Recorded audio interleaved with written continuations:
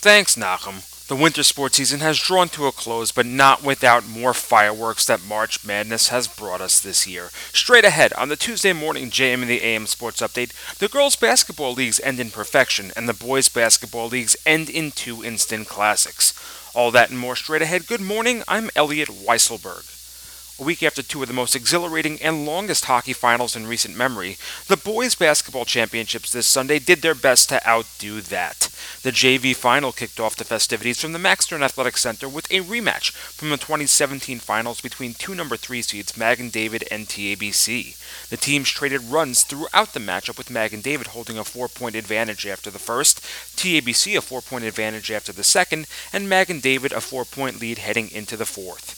In the final quarter, TABC down 3. Sophomore Noam Kinderlehrer and Daniel Gopin would put TABC back on top. TABC would hold the lead until just under 30 seconds to go when Magen David sophomore Joe Sultan was fouled going up for a shot. Sultan would hit both free throws to give the Warriors a 36-35 lead. TABC would have two opportunities for the win, but a missed three-pointer and a stolen inbounds pass would seal the deal for the Warriors, who take home their second championship in 3 years. Sultan took home the MVP honors, scoring 14. In the varsity final, Magen David would attempt the sweep as the top-seeded Warriors took on the West number 3 seed Heschel Heat. A 17-16 Warrior lead at the half, Magen David senior Ray Jajadi would drop 7 of Magen David's 11 points in the third, but the Heat would equal the task, scoring 11 of their own to keep it a 1-point game heading into the fourth quarter.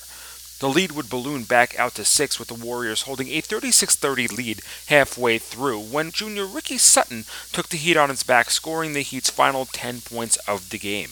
With Magen David leading 42-40 with 5 seconds to go, Sutton inbounded the ball, received it back, drove the lane, got the bucket and the foul to tie the game. He would go to the line and hit the free throw for the game winner, as Heschel took home its first varsity basketball championship 43-42. Sutton was named MVP, tying with Jajadi for a game-high 16 in the win.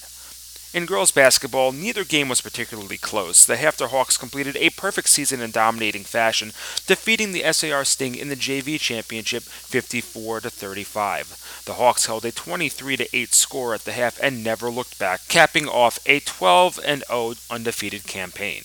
The SAR varsity girls would have better luck than their JV counterparts, defeating Frisch 59-43. The win gives SAR its third championship in 4 years, returning to the top after losing to Frisch, the eventual champion, in the semifinals last year. Junior Samantha Horowitz took home the MVP trophy, scoring 25 in the win. With that, we officially conclude the winter sports season for the 2018-2019 school year. The sports update will return in 2 weeks' time, where we will turn the page to the spring calendar, unveiling soccer, baseball, softball, and girls hockey through the end of the school year. And that was your Tuesday morning JM the AM Sports Update. I'm Elliot Weiselberg.